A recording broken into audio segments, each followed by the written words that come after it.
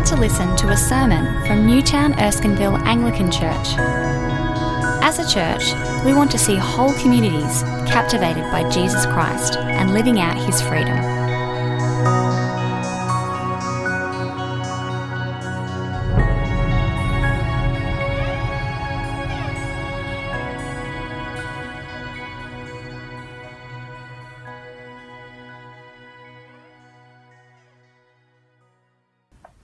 Praise be to the God and Father of our Lord Jesus Christ. In his great mercy, he has given us new birth into a living hope through the resurrection of Jesus Christ from the dead, and into an inheritance that can never perish, spoil, or fade, kept in heaven for you who through faith are shielded by God's power until the coming of the salvation that is ready to be revealed in the last days.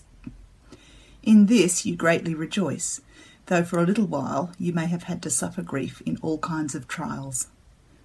These have come so that your faith, of greater worth than gold, which perishes even though refined by fire, may be proved genuine and may result in praise, glory, and honour when Jesus Christ is revealed.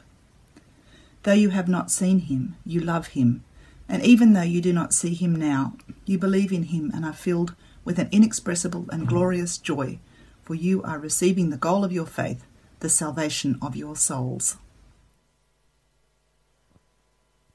Well, good evening. It's great to be with you tonight, even though it's over this format. I hope you're nice and warm where you are. And as we've introduced, we're starting a series on hope. And I'm not sure where you are in kind of your grasp on hope right now, but we had this time booked out in this preaching series a while back, and as we've approached it, I just grabbed the opportunity to preach to this particular moment in time. And so this week's going to be holding on to hope, and next week we're going to look at holding out hope to a world that desperately needs it. But as I was chatting to a mate down in Melbourne just a couple of weeks ago, I mean, those guys in Melbourne have been in lockdown for 200 plus days since COVID last year. And I said to him, what's your kind of, wisdom for lockdown? How am I going to survive this? He says to me straight up, he says, the key to surviving lockdown is to give up on hope. I was like, I think my mind just imploded around a whole bunch of feelings in that moment. I'm not really going to interrogate whether that was a wise thing to say or not, but I'm interested in what happens to us when we hear such a thing.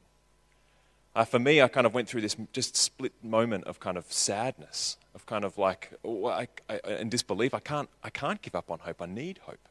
Anger about what's happening to us and what this is doing to us as people, as a society. And then I sort of followed it up with kind of a weird little laughter because I just didn't want to know if it was actually kind of he was being serious or not. But we need hope. We are creatures shaped by hope. And it's really messing with us to sort of sit in this limbo of not knowing kind of, when this will end or kind of whether all our hopes built on vaccines and whatnot are actually going to come through. I mean, this time last year, we thought we were doing quite well, and here we are. And so in this moment of despair, I want to kind of wrestle with hope, what it is, and what Jesus is offering us. I want to speak to hearts and to minds. I'm going to use 1 Peter just as a bit of a launching pad to kind of wrestle with this topic. I'll be bouncing around to different parts, and we're going to land in Psalms a lot.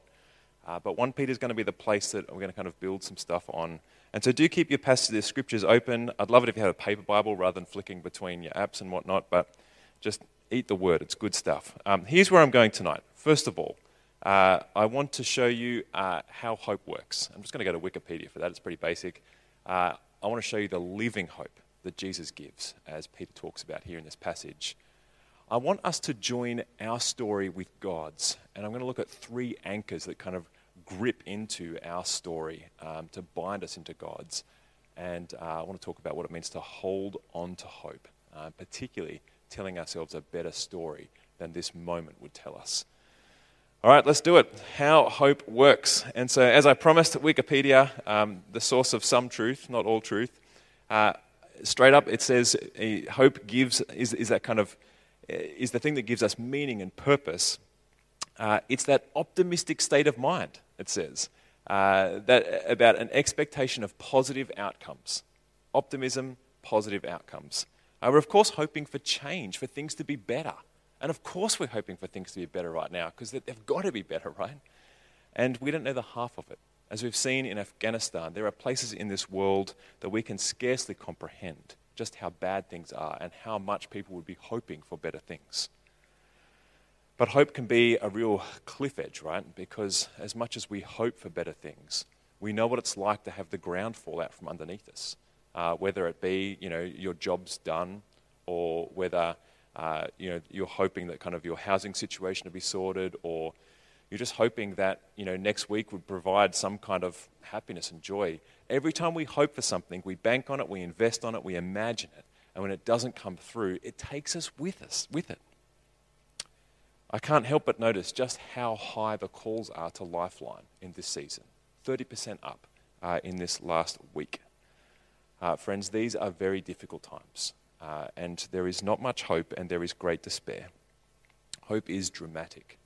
It is full of challenge, of obstacles.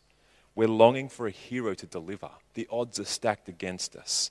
And in this drama and tension and sadness and hope for victory, the first thing I want you to notice about hope is that it's storied.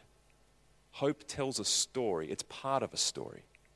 And the second thing I want you to notice about hope is there's different types of hope. So kind of hoping that we might be able to return to kind of zero cases, that's dead hope. That was our hope last year. It seems to me that is a dead hope. There's uncertain hope. There's that uncertain hope that our jobs will remain kind of okay. We're not sure if they will or not, but we're going to hope on that. We're going to bank on that as much as we can.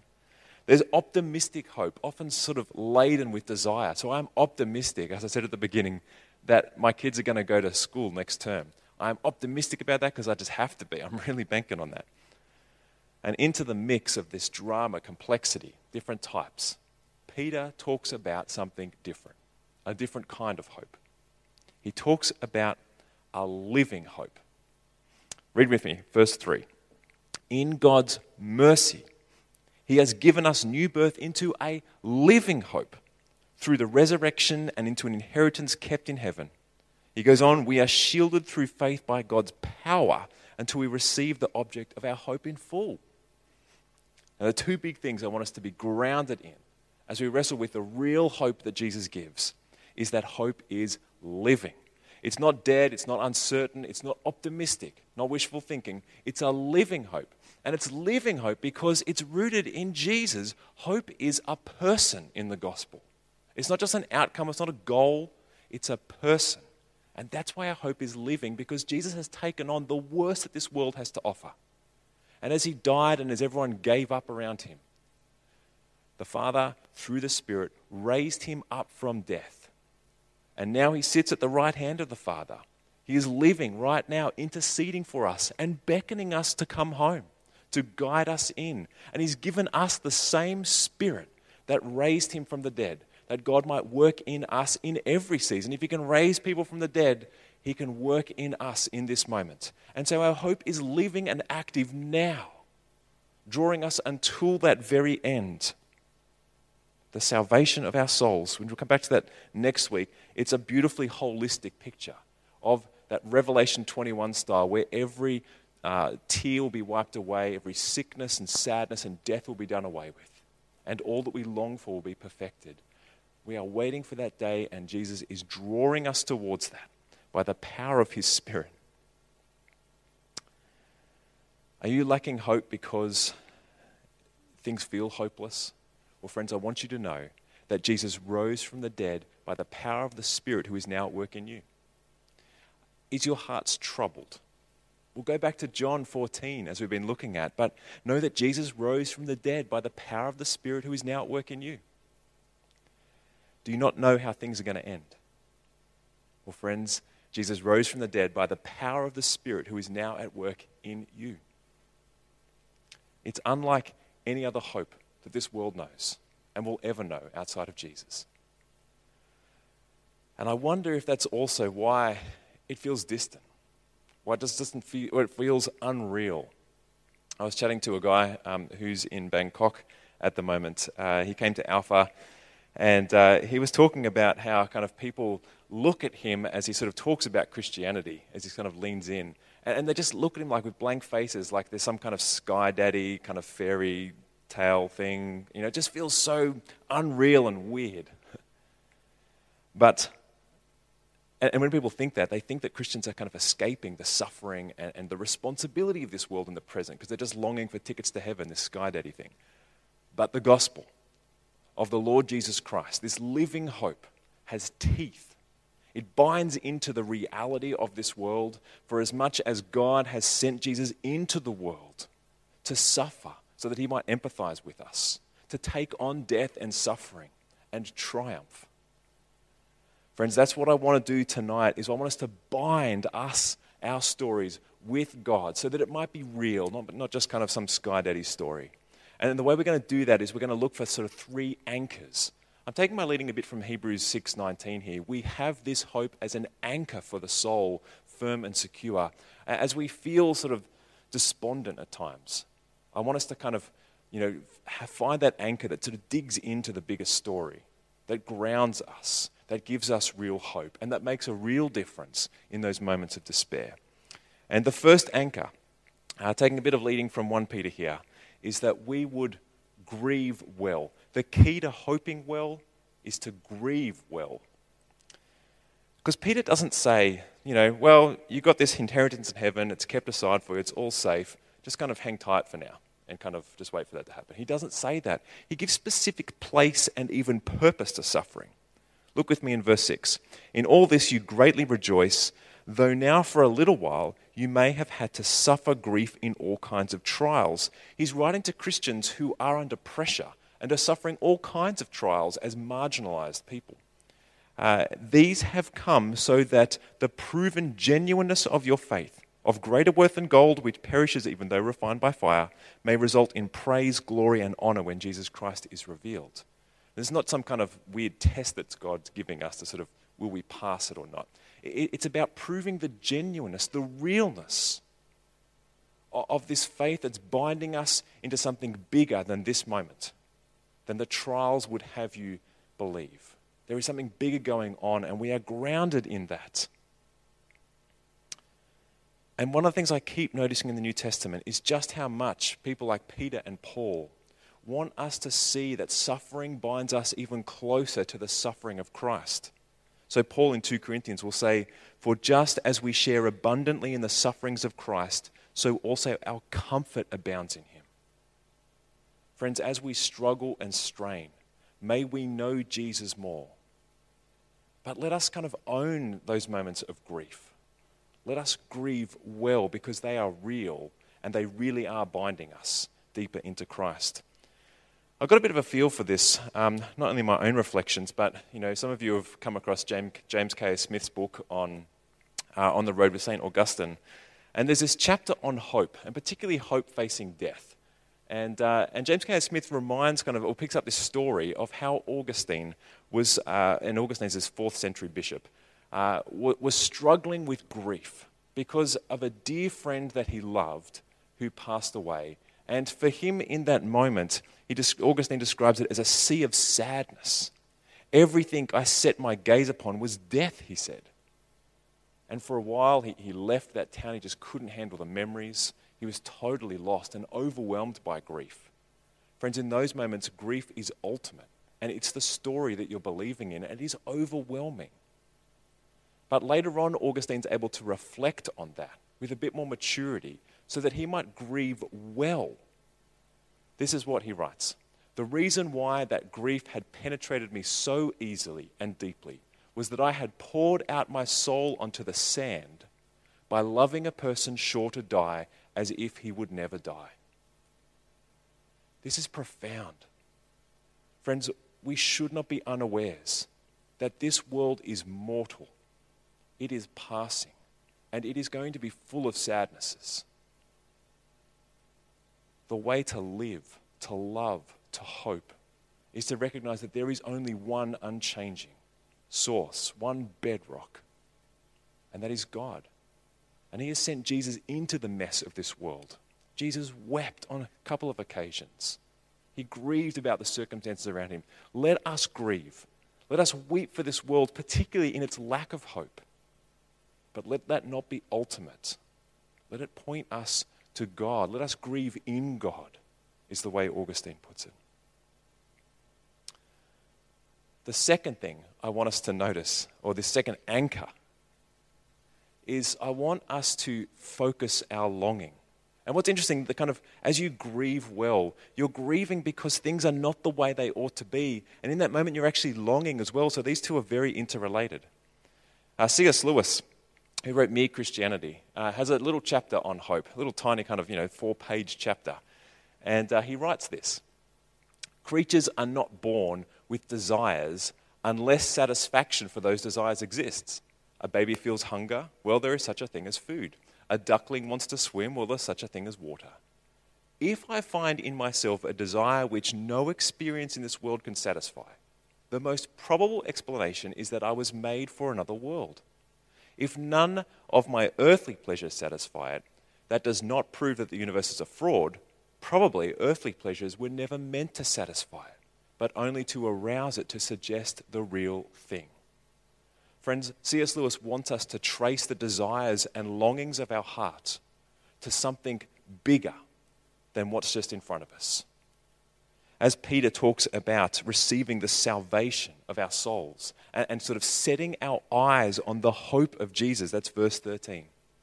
Friends, let us trace out those longings to that truth, to that bigger story, to the glory of God himself. We're never going to satisfy those longings in this world. And I think this moment's kind of showing us that. It's kind of unveiling the comforts of this life as though we would easily be satisfied by them. And it's forcing us to find something bigger to hope in, to build our life upon. This setting of our hope, our gaze on the Lord Jesus Christ, it drags us forward, deeper, closer to Jesus.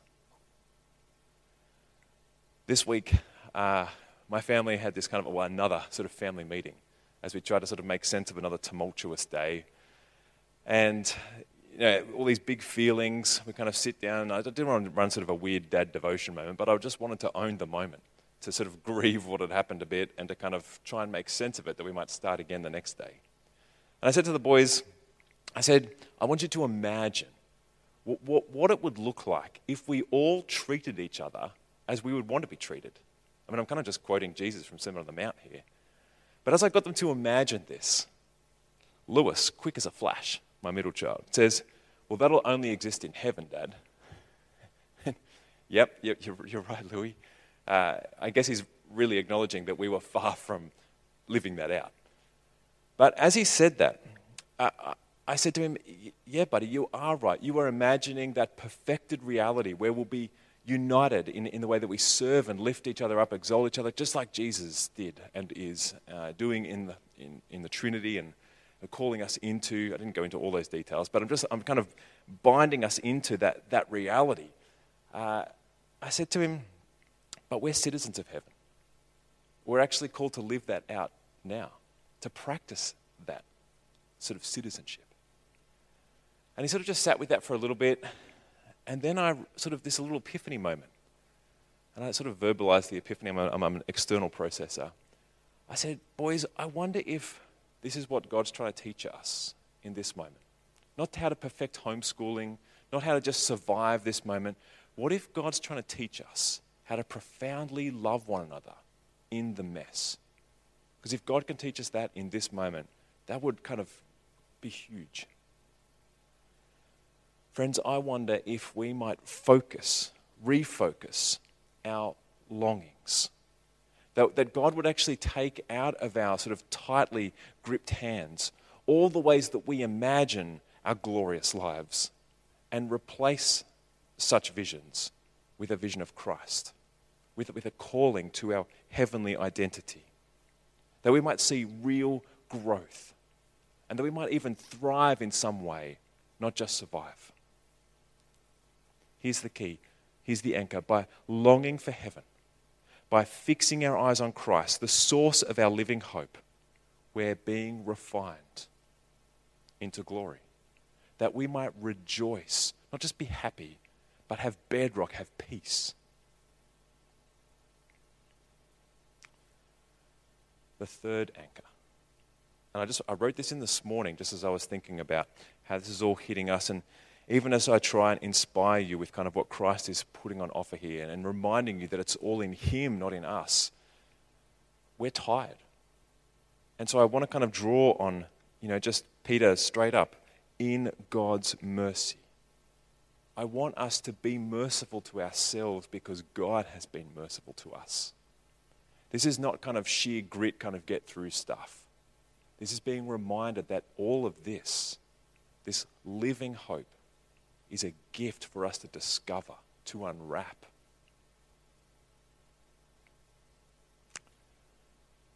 I wonder whether the crutches that you are leaning on at the moment are starting to fail, whether the self-medicating. I mean, alcohol is cheap right now. It's an easy go-to to sort of just give me that pick-me-up, that joy. I wonder if these moments where we're actually displeasing God and wasting this moment. God is merciful. And be merciful to yourself. I notice that in verse 13 of chapter 1, therefore with minds that are alert and fully sober. I mean, he's writing to people who are suffering trials just like us, probably even worse, with minds that are alert. Be noticing what God's doing in our lives. Fully sober, set your hope on the grace to be brought to you when Jesus Christ is revealed. Friends, we are going to fail and struggle and strain in all the wrong ways at points. And yet God is merciful. And so be merciful to yourself. Take good care of yourself. Every morning, God's mercies are new. That's been my go-to verse in this season. Every morning, God's mercies are new. And when we join all this together, grounded in God's mercy, having hope ultimately secured, with eyes fixed on Jesus, we can take one more step forward, and God willing, in the right direction. Let us hold on to hope. Because the hero of hope is holding on to you. He's drawing you to himself by the power of the Spirit right now. I've been thinking about it like my favorite TV show, unless of course it's The Walking Dead, and this analogy doesn't work then. But in most of our TV shows, there's the main characters, they're kind of the heroes. We know that by the end of the episode, they're going to be the heroes, they're going to be still alive. What grips us is the how the drama's going to unfold, what happens to them, and kind of, that next steps and how they recover and save the day. Because we know it's going to end well. We're interested in the drama of it. Friends, as I said, hope is a story. Let us be curious about this drama because we have our end secured in Christ. We're told that. Let us be interested in the how. How is Jesus going to be the hero of this moment? Let's not make the vaccine the hero, although we hope that will come good. Let's make Jesus the hero. Let's be curious. Let God do a great work in us beyond what we had imagined. So let us start with how we're tracking, like how we're feeling, that moment of despair. Let's put a couple of anchors into God's bigger story and try and bind our story into it and be curious about how it's going to unravel. Let us long well, let us grieve well. And that's kind of what the Psalms do. The Psalms have given me a great voice. They're part of the way we do our prayers in a staff team and in the morning prayers. Psalms give us that voice, that permission to be really raw with God. To start with, why my soul are you downcast? Or where are you? Why have you forsaken me? And then to kind of track into that grieving moment and that longing moment and sort of taking up that tension between our experience and the promise of God. Of course, Jesus Christ took on that tension most fully in the cross, where his experience on that cross under the wrath of God was held in tension with the promises that this was God's will and that God would hear him and vindicate him. And when all hope had vanished and the disciples had walked away, the Father heard him and looked at his obedience and faithfulness, and by the power of the Spirit raised him from the dead. Friends, we don't know what's going to happen tomorrow, but God does. He's working in us and ahead of us. Let us be curious. Let us psalm it out. And so my challenge to you this week is to kind of Journal out, psalm out your experience through those anchors and actually lead into the hope that we have in Jesus. I might post this week a whole bunch of kind of just psalms to kick us off if you want a kind of helping start, but just start where you are. Look for those anchors and be bound into the bigger story, the story that's bigger than what this moment is telling you. But as I think about the opposite of all that I've been talking about, it's the person who is alone, and it's the person who is stuck, feeling like nothing's going to change. And that is a horrible thing to imagine. But there are people across this city, across this world, who are alone and who are stuck, feeling like nothing's going to change for the better. Friends, as much as we dig into the story, God's story of hope, we are being brought into what God is doing across this world that he loves, that he sent Jesus to die for. And so as we grab hold of this story, as we bind ours into the grander story of God, friends, we are going to be sent out. And so next week, we're going to take up the stories and the Psalms we've been journaling and be ready to hold them out to a hope, to a world that needs hope. So, let us hold on to this hope. Let us be sober-minded, not escaping the moment, but leaning into it that we might experience the comfort that comes from suffering with Christ. For he has suffered with us and for us. Let God use this moment to glorify himself in us. Let me pray. Father, would you comfort us when we are feeling despairing, when we have lost a sense of hope, when we feel like we're just on loop, when there's negative thoughts just cycling in our head. Father, would you show us, by the power of your Spirit, what's happening behind and beyond these moments, these feelings? Would you bind us into the gospel story? Father, we're in awe of what you've done for us, and at times it just feels so distant. So would you draw close to us as you promise you will? Would you help us to be receiving the salvation of our souls in the full experientialness of that? And Father, by your mercy, would you keep working in us as we fail and strain, that we might take one more step towards you, because you have reached us in Christ and by his Spirit. And it's in Christ's name we pray. Amen.